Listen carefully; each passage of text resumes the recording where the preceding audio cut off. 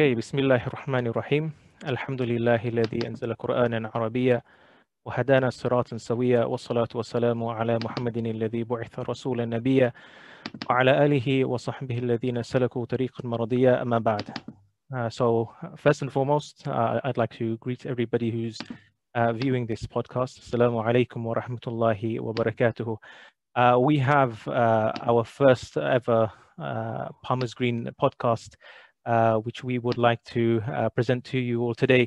And it's something which is quite important, something which has been on our mind for some time. We do have a very special guest, and that guest is none other than Dr. Zafar Iqbal, who some may have seen him around in the masjid from time to time, especially during the Eid Salahs and perhaps during Ramadan as well. Just to highlight a few of some of the credentials of our guest today. So Dr. Zafar Iqbal is a consultant in sports and exercise medicine and is currently the head of sports medicine in Crystal Palace FC. He's also the chairman of the FA Medical Society and chairman of the Premier League Doctors Group. He's also a lecturer at Queen Mary University in sports and exercise medicine. And he is a campaigner for DFIBs and healthy exercises. He's worked with a lot of Muslim athletes, and not just within the world of football, but also with cricketers from Pakistan. And he has previously been the head of sports medicine at Liverpool FC for 5 seasons. And he's been the first team doctor at Tottenham Hotspur as well. So you would have perhaps regularly seen him on the TV, on the bench. He is an individual who is quite prominent, especially in his profession and as a Muslim within his profession as well. We pray to Allah subhanahu wa ta'ala, Dr. Zafar, that he increases you in your greatness and that he accepts your services as well. In fact, one of the ways and one of the questions that may appear at this juncture is that how did I get in touch with Dr. Zafar, which is quite a fun story in that a couple of years ago, I had an ACL injury whilst playing football. And unfortunately, it happened just before Ramadan, which required me to lead the Eid Salah thereafter. Unfortunately, I couldn't, because of the damage which was done to my knee, I was unable to lead the prayers, but I did give the khutbah accordingly. But one of the things that I mentioned before the khutbah actually started was, or before the salah and the proceedings, is that I won't be able to lead the prayer. However, we will have one of our junior imams leading because unfortunately I have damaged my knee. And thereafter, once the salah had finished, Dr. Zafar caught up with myself and he was questioning me and asking me regarding my knee, the situation, what the doctors have said. And this is something commendable because he didn't need to. I mean, this was totally out of his own kindness. And I didn't know at this juncture who he was. I recognized his face from somewhere, but I couldn't pinpoint exactly where. And after we got talking, I realized he was the head team doctor at Crystal Palace, or the head of sports medicine, and he had previously held this position with Liverpool. And from then onwards, Dr. Zafar was kind enough to meet me on a regular basis to check the situation with my knee, and through his guidance and his continued support, I've been able to make a recovery accordingly. So, Dr. Zafar, assalamu alaikum wa rahmatullahi wa barakatuh. Wa alaikum assalam, and Jazakallah for that very kind introduction. Oh, no, you're most welcome. You're most welcome. I think as far as Ramadan is coming, and with all the things that are happening, in our current time with COVID, I think this is a good place to start. So with Ramadan coming, Allah subhanahu wa ta'ala has mentioned in the Quran, Ya ayyuha alladhina amanu kutiba alaykum as-siyam kama kutiba ala alladhina min qablikum la'allakum tattaqun. That fasting has been made fard upon you, just like it was made fard upon the nations that came before. And the reason for this is so that you may be more mindful of God, or so that you may develop awareness. Since you have had extensive experience in the Premier League, how would you say Ramadan is spent, not only by yourself, but by players within the Premier League, or within other sports that you've delved into from time to time? So that's the first question that I want to present to you. Before we start talking more about things which are perhaps more topical or relevant to individual Muslims regarding their diets and their health during Ramadan. So Ramzan, obviously, as we all know, it can be a very testing times just for anyone who isn't involved in physical activity. And of course, those that participate in regular physical activity, and especially something as strenuous as football, Ramzan poses additional challenges. So I've been quite fortunate in all the clubs that I've worked at that the other staff, we've had several Muslim players and staff there, and the clubs that I've worked at, both Tottenham Hotspurs, Liverpool, and also Crystal Palace, the managers, the medical team, the sports science staff have been very understanding and of certain players who have decided to fast. So the first thing is that we try and raise awareness so that the staff within the club know that there may be some Muslim footballers there and some of them may be fasting. And then what we do is we open the dialogue with the players in terms of how best we can support them. So if I can give example, at Liverpool, we had Kolo Touré and also Osama Saidi, who were both fasting. And at that time, it was during pre-season, so the hours were long. And normally we would be doing a double session. So Brendan Rodgers, who was the manager at the time, understood that these two players were fasting during training. And so again, he would be very accommodating in that instead of the players having to do double sessions, they would do a session maybe towards the end of the day. So by that, they could then open their faster iftar. And so again, the club would, we would engage with the nutritionist and make sure that we could try and get the best foods for the players if they decide to fast. In terms of limitations during Ramadan, I mean, you must have worked closely with the players. Did you find that Ramadan increased their intensity or perhaps lowered their intensity in the things that they were doing? We've heard, lots of information of athletes using intermittent fasting or fasting in general as a means to strengthen their performance in some areas. So if you look at the science, we know that, of course, during a strenuous activity, over 90 minutes like football, you're going to lose fluid even more than you are obviously during the day when you're fasting, especially in hot weather. So, and for an athlete, hydration is obviously very important because studies show that if you lose, even 5% of your body weight in fluid, which you can easily do during a game, then your performance can decrease physically by 20%. But when I speak to the players, so for example, Kolo has often spoken about this, and also cricket players like Moeen Ali and Sonny Bill Williams, who have also fasted and competed at the highest level. When I speak to them, they find that mentally, spiritually, it helps strengthen their iman. And so what they feel is that any physical effects, they combat that because of their mental strength is increased. And we all know in sport, half the battle is also from a mental perspective, because if you are willing and able to put the effort in, then it is also important in performance. So all these athletes that I've spoken to, they've said that although they may feel tired, their concentration may they may find it a little bit difficult. In other ways, they find that their mental strength and discipline increases further, and that combats some of the physical side effects they may feel as a result of fasting. Right.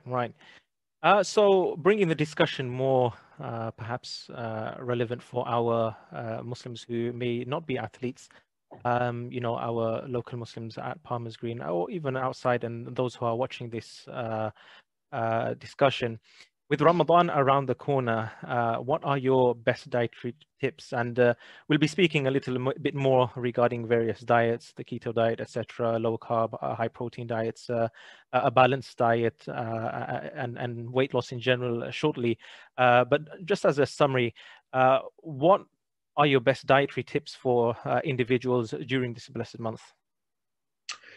I think the key thing is making sure that the kinds of foods that you eat are not high in sugar or not high in the wrong types of fats, the wrong types of carbohydrates. The main reason for this is that we know that during fasting, your body during the day will go into storage mode. Hmm. And so if you're not careful when you're opening your fast during iftar, if you suddenly take on huge amount of the wrong type of foods, all that will end up happening is that your body will try and store them because your body's thinking, hang on a sec, I've not had food for a long period of time, so I need to store this because I don't know when my next meal is. So what we advise is open your fast, have a date, have some water, have some milk, then obviously go and read your prayers.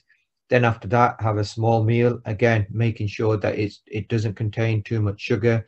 So don't just pile on, a whole load of samosas and sweets, just thinking that, yes, I've fasted the whole day and now's my time to, have the right kind of foods.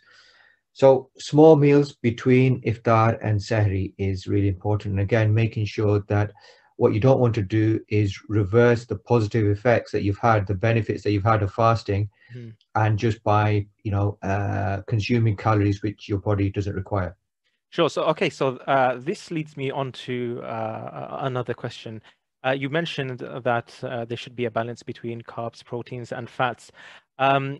What I found in my experience is that sometimes when we're discussing nutrition with individuals who perhaps haven't had experiences or any experience regarding nutrition and are just used to labeling foods as rice and pastas and chicken, etc., without giving them or putting them in the categories such as carbs, proteins, and fats, what you find is that there's a lot of confusion as to individuals, as to what they should eat.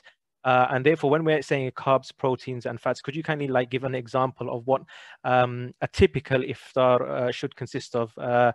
Because we have rice, but we have different types. We have pastas, we have different types as well. And you could eat, the same amount of both, but the effect that it would have on your body would be completely different.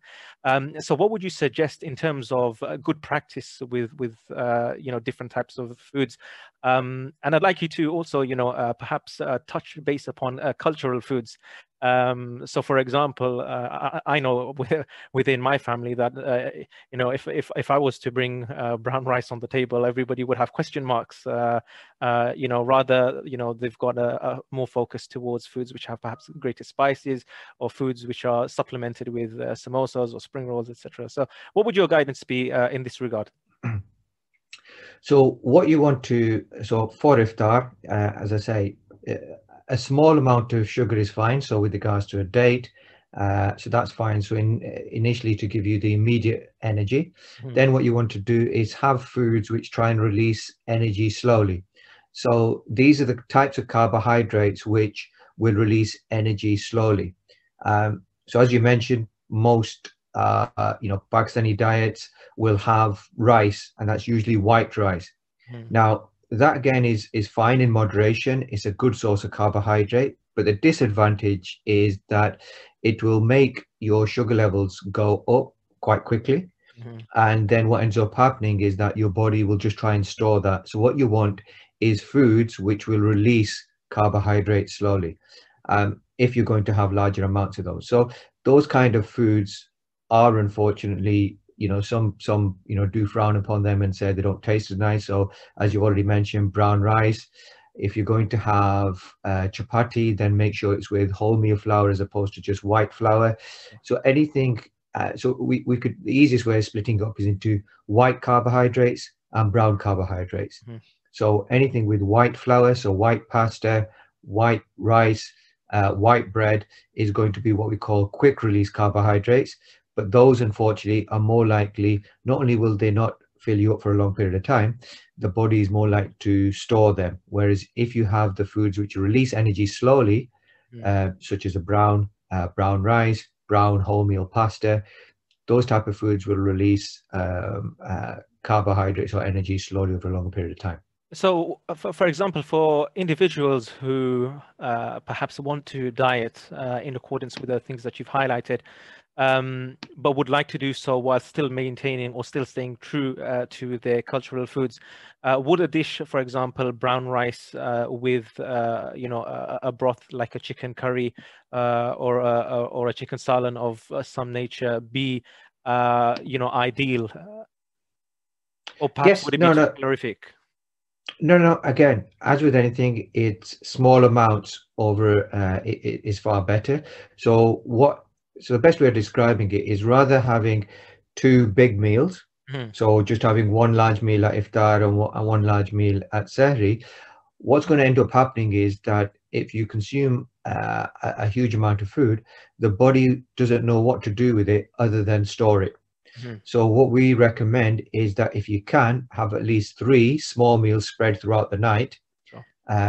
if possible, even 4, because what ends up happening is that the body will use that slowly and not just try and store that. Because the last thing you want to be doing, and we all struggle with our weight and trying to keep as we get older, the last thing you want to be doing is get into a position where you're gaining unnecessary fat. Sure. So have those kind of foods, as I say, which release energy slowly. Just change things around. Instead of having white potato, see if you can have foods like sweet potato. Mhm. And again, I appreciate it may not be to everyone's taste, but having foods like sweet corn, kale, lentils, these kind of foods which release energy slowly and are much less likely to be stored in the body are far better. Sure. So we've spoken regarding good practices, and your response has been quite detailed. But what about the don'ts of Ramadan? Things that would perhaps cause us fatigue prior to Taraweeh, perhaps cause us laziness in worship. I mean, we're naturally going to be fatigued to some degree during the day because of the absence of food within our lives. However, depending on what we eat at iftar, that could also have positive or negative consequences on what's going to follow in terms of our ibadah and worship.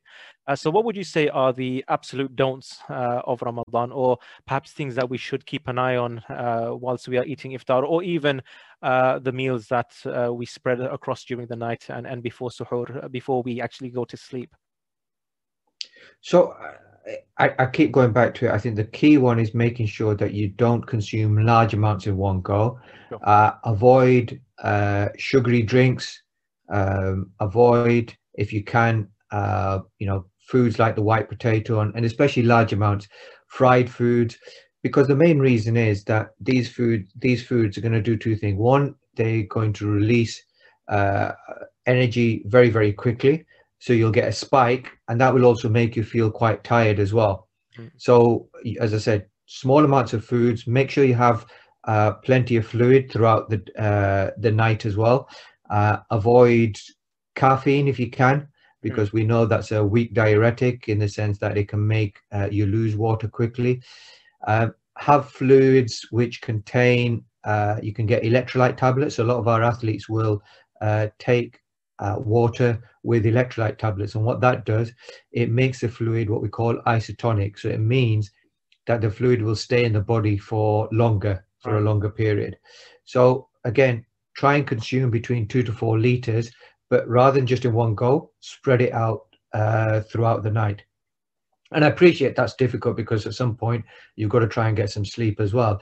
But the key is not having any foods which are small amounts are fine, but large amount of food which are fried, which contain lots of white carbohydrates, and foods which contain lots of sugar, because all they're going to do, yes, they'll make you feel good for a short period of time, but then afterwards the negative effects is that they're going to make you feel sleepy and they're going to get stored.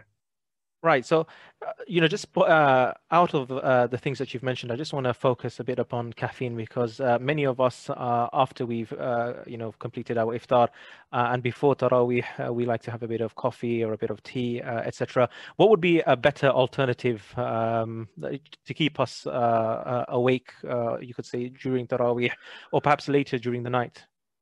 So I think for iftar, it's fine because what the key step is, and what I would say is a no-no, is having coffee for sehri.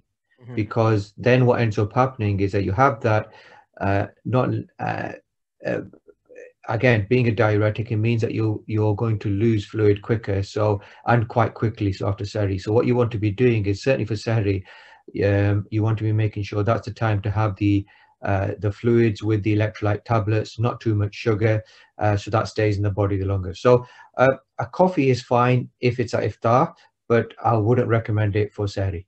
Brilliant.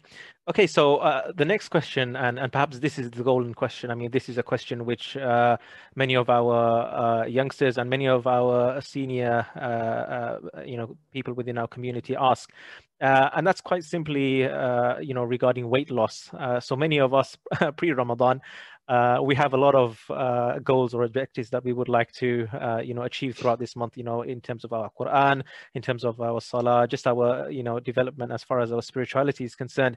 Perhaps many of us also see this month as a time where we can lose weight naturally. I mean, because our consumption of food has decreased substantially during this month.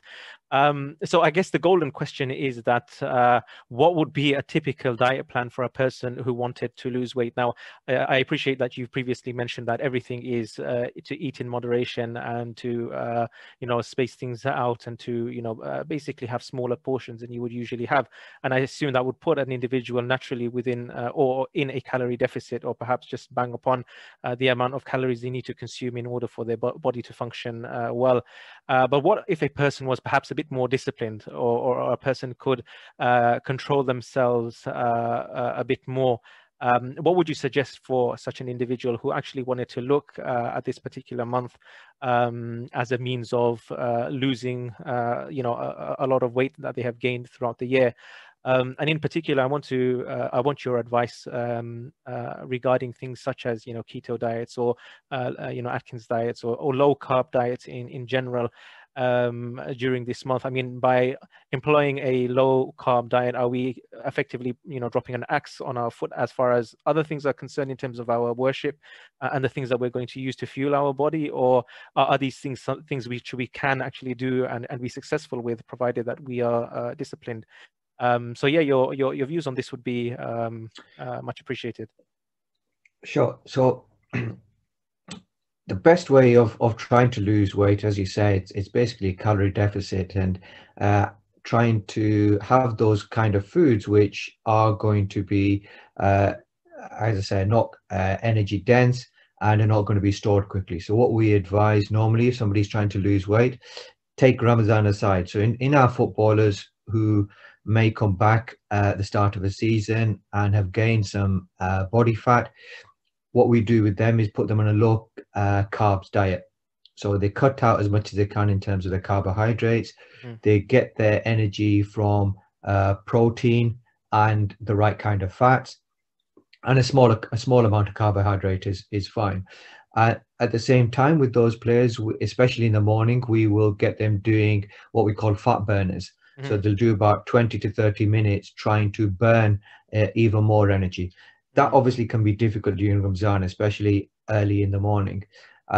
So for me personally, I think Ramzan is not the right time if you're trying to lose huge amount of weight, because it can be difficult. I think, the best way to do it is obviously, as you mentioned, reducing the amount of carbohydrate, but then that can have an effect here, because carbohydrates are important in terms of concentration.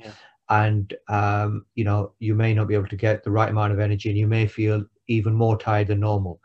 So for me, during Ramzan, most people are going to lose weight as long as they don't, as long as it be sensible, because unless you're doing regular weight training, which again is hard, most people are going to lose muscle, and we know, per volume, muscle weighs more than fat.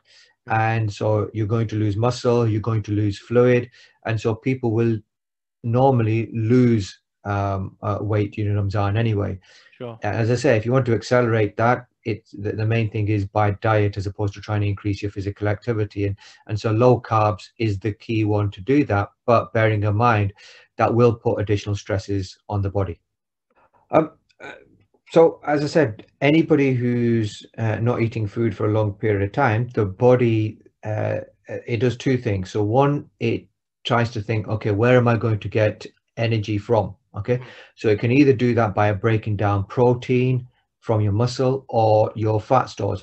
Now that in itself requires a lot of effort. So the body does either one of two things. So it either says, right, I'm just going to shut everything down and I'm going to slow everything down because I don't know when the next meal is. So your metabolism slows down and you can then feel a little bit more tired, you feel more sleepy. But to try and combat that, what people then do is that they will do more activity. So they will force the body to actually try and burn the fat. So that's why people go into low carb diet, and at the same time, they will do what we call fat burners, and they will exercise hard to force the body into try and burn the excess fat. Sure. Okay. If you're not fasting, then that's not a problem, because as soon as you've done the activity, you can then take energy by protein drinks, and that can help the body, give you some energy. However, if you try and exercise hard and you've got low carbohydrate diet, that I think would have an even more negative effect on the body in terms of you feeling tired, even more tired. So if you are going to do it, as I say, Ramzan for me personally isn't the time to try and think, right, I'm going to get myself fitter than ever before. I think the key things that we say to athletes is trying to minimize any loss of muscle, try and maintain your any fitness levels that you have by doing a small amount of regular physical activity. But certainly you can try and get into the pattern of reducing the amount of food that goes in, and then making sure that you have the right kind of foods that go in, and just build up a routine like that. Sure. So I want to touch upon exercise. So usually we refrain from exercising during Ramadan for a variety of reasons. Sometimes it might be out of fatigue. Sometimes it's purely because of time better spent reciting the Quran, or additional salah, etc., etc. However, many of us still do want to exercise. Many Muslims still want to engage in weightlifting. Others want to just exercise just for especially during things like lockdown, just in order to feel better about themselves as well. Is this a valid approach, or should we focus more on other aspects of Ramadan? What would your advice be in this regard? I think there's three different strategies. I think it is important to maintain some level of physical activity because of the positive effects of that. It can help control your blood sugars, and it can help with a carefully controlled diet. It can help in terms of maintaining your muscle bulk, which you may have worked hard on the rest of the year.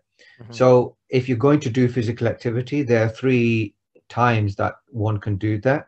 You can either do that just after Sehri. The advantage of that is that you've got energy on board, so you may feel that you've got enough energy to be able to do the activity. The disadvantage of that is that it's going to be a long time. You have to wait till iftar before you can then have any further food or fluid. So you have to be careful of what type of physical activity you do then. So maybe a little bit of strength training is fine to do that just after Sehri. The other time to do that is just before iftar. So if you wanted to do either weight training or a light run, the other advantage of that is your glycogen, which is the energy store within the muscles, will have been used up during the day. So by doing some exercise just before iftar, that's like doing the fat burners first thing in the morning. So your body is forced to try and burn some fats. So there is a big advantage of doing some exercise just before iftar. And then that obviously at iftar, you'll be able to take on a protein drink and some fluids, so you don't feel too fatigued immediately afterwards. And then the third strategy is some will fast at night. Not fast, sorry, will play sport at nighttime. So I've heard of various Muslim leagues, football, that is that play around about midnight. So after Tarawih prayer, certain football clubs will allow their facilities to be used by the local community to play five-a-side football, so to speak. So the obvious advantage of that is you're not tired, but you're able to do some physical activity. So there's three strategies.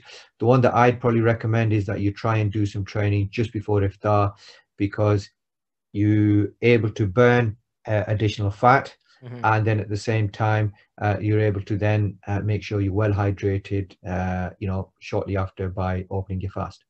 Sure. So in terms of, I mean, you've highlighted what a good exercise program would look like. However, different people have different strengths and flexibilities in terms of the things that they can or can't do. What type of exercise would you recommend? I mean, you did mention strength training regarding weights, etc. Perhaps the gyms aren't open, or perhaps individuals don't have access to dumbbells and barbells and the like. What would you advise just for the a common individual who perhaps might have some bands at home, and perhaps also for our sisters as well, who perhaps during the day will be incredibly busy, or maybe at some point later on the day they are focusing on children, and perhaps they don't have enough time to exercise to a great degree, but do have enough time to exercise perhaps a little bit.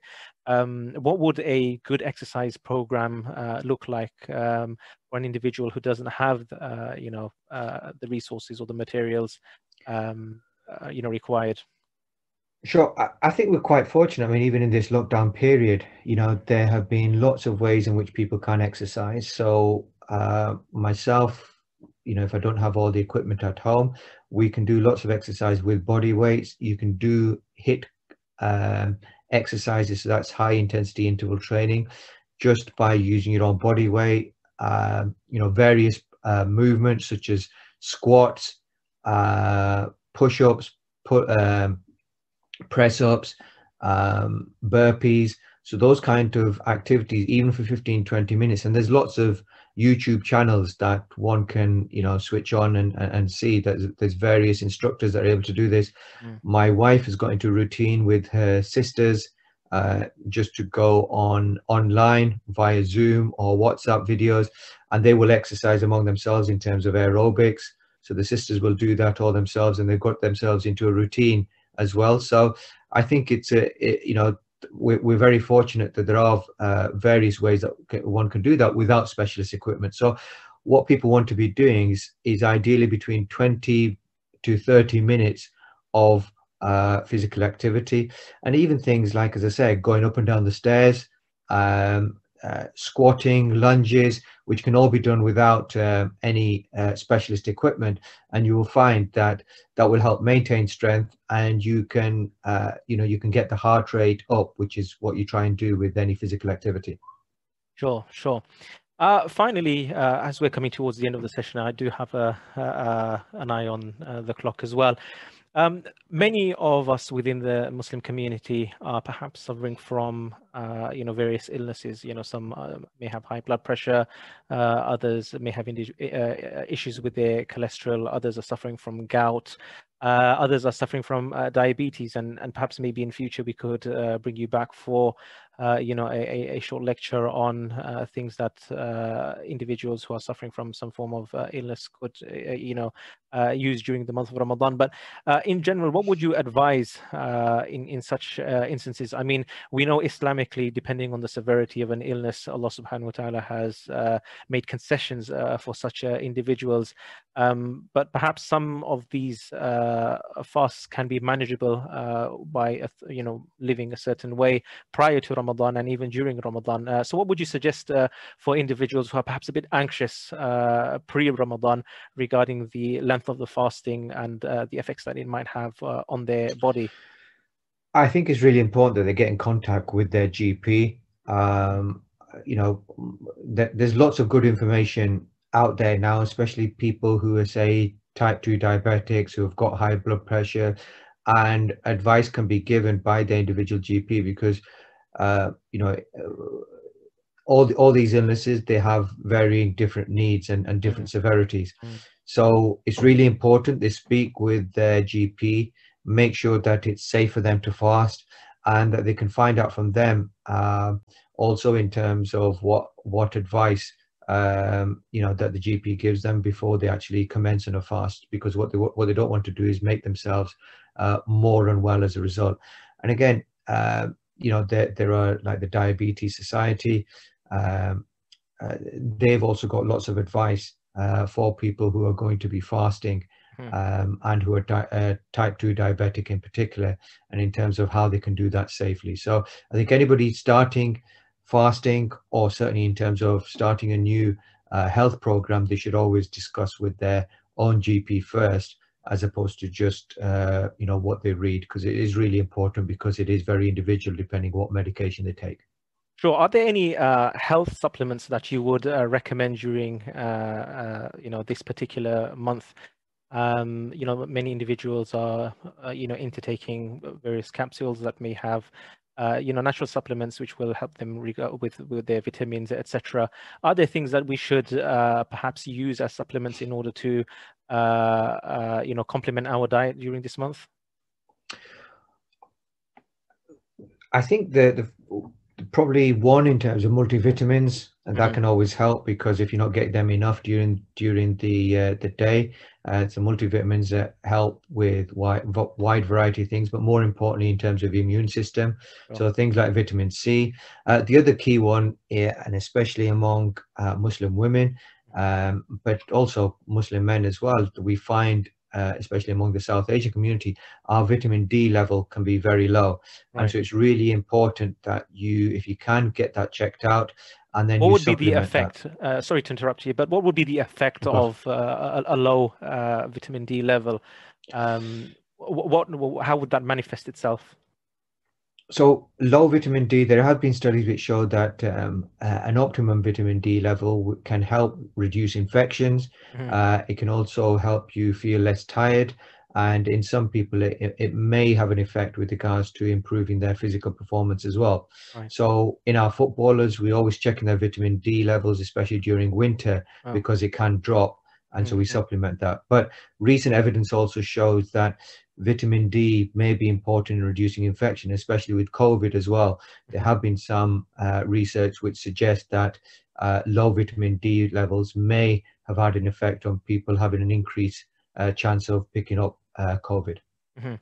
Finally, to conclude the list of questions which we received and from within the community, and which we formulated ourselves as well. The final question which has come up is regarding sleep during Ramadan. Now, sleep even outside of Ramadan is core, and it's important just for our functionality during the day. How about during Ramadan, where many of us like to spend the evenings in some form of worship? How would you suggest how would you suggest that during the day, how should we use our time in order to, distribute our sleep as well?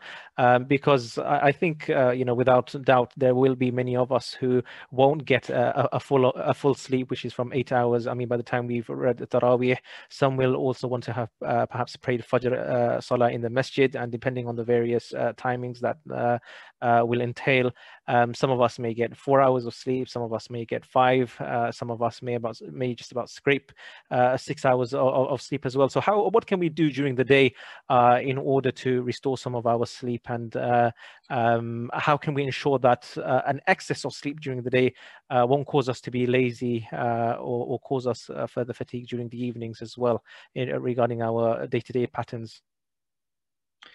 So you're right, and again, if I refer back to the athletes, sleep is one of the areas which is really important, especially for recovery and muscle growth.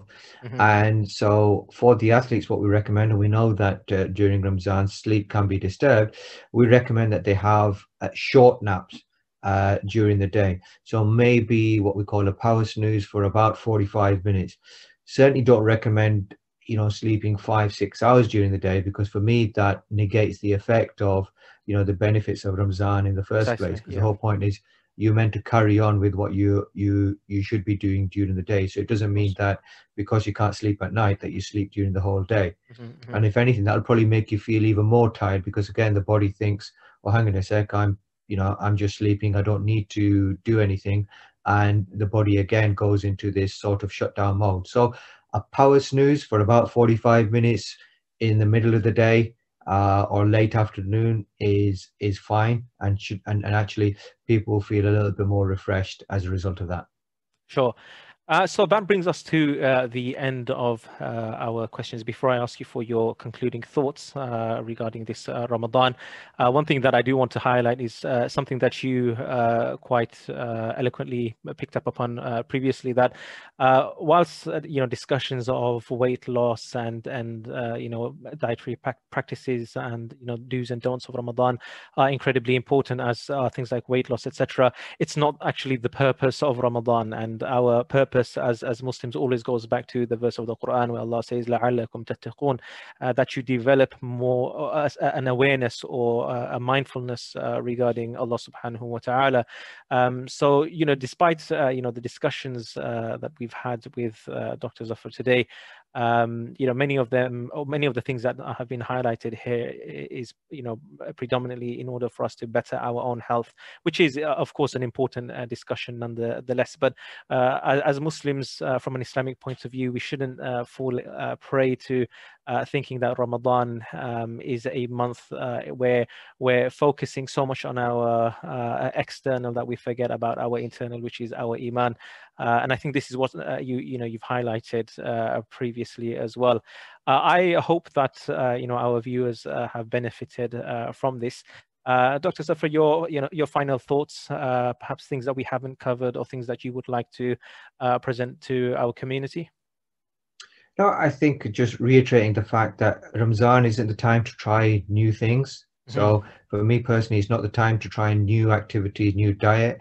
Really, it's about maintaining as much as possible the benefits in terms of your health that you've gained over the rest of the year as well, in terms of your fitness. So maintenance is key. And more importantly, be in control of what you're eating, and don't be tempted that you fasted all day and you have to reward yourself by eating lots of samosas and that's the key one. So I think you've been disciplined throughout the whole day. Equally, you should be disciplined when it comes to iftar and sehri as well. Brilliant. Jazakumullah, Dr. Zafar, for your time on behalf of myself and MCEC Palmers Green. We do know you're very busy, and just to have you speak to us, it's a great honor and a privilege for us as well. Inshallah, we hope to have you again on a podcast. And for our viewers, seeing as this is the first time we've delivered a program on such a platform, we would ask you kindly for your feedback, and if there's any other guests that you would also like to see during the course of Ramadan or perhaps after Ramadan, whom we could interview and benefit from. Dr. Zafar, thank you immensely. It's been of great benefit for myself, and I do hope that our viewers also benefit from yourself tremendously as well. Inshallah, and Jazakallah again for kindly inviting me. Jazakumullah. Assalamu alaikum wa rahmatullahi wa barakatuh. Wa alaikum salam.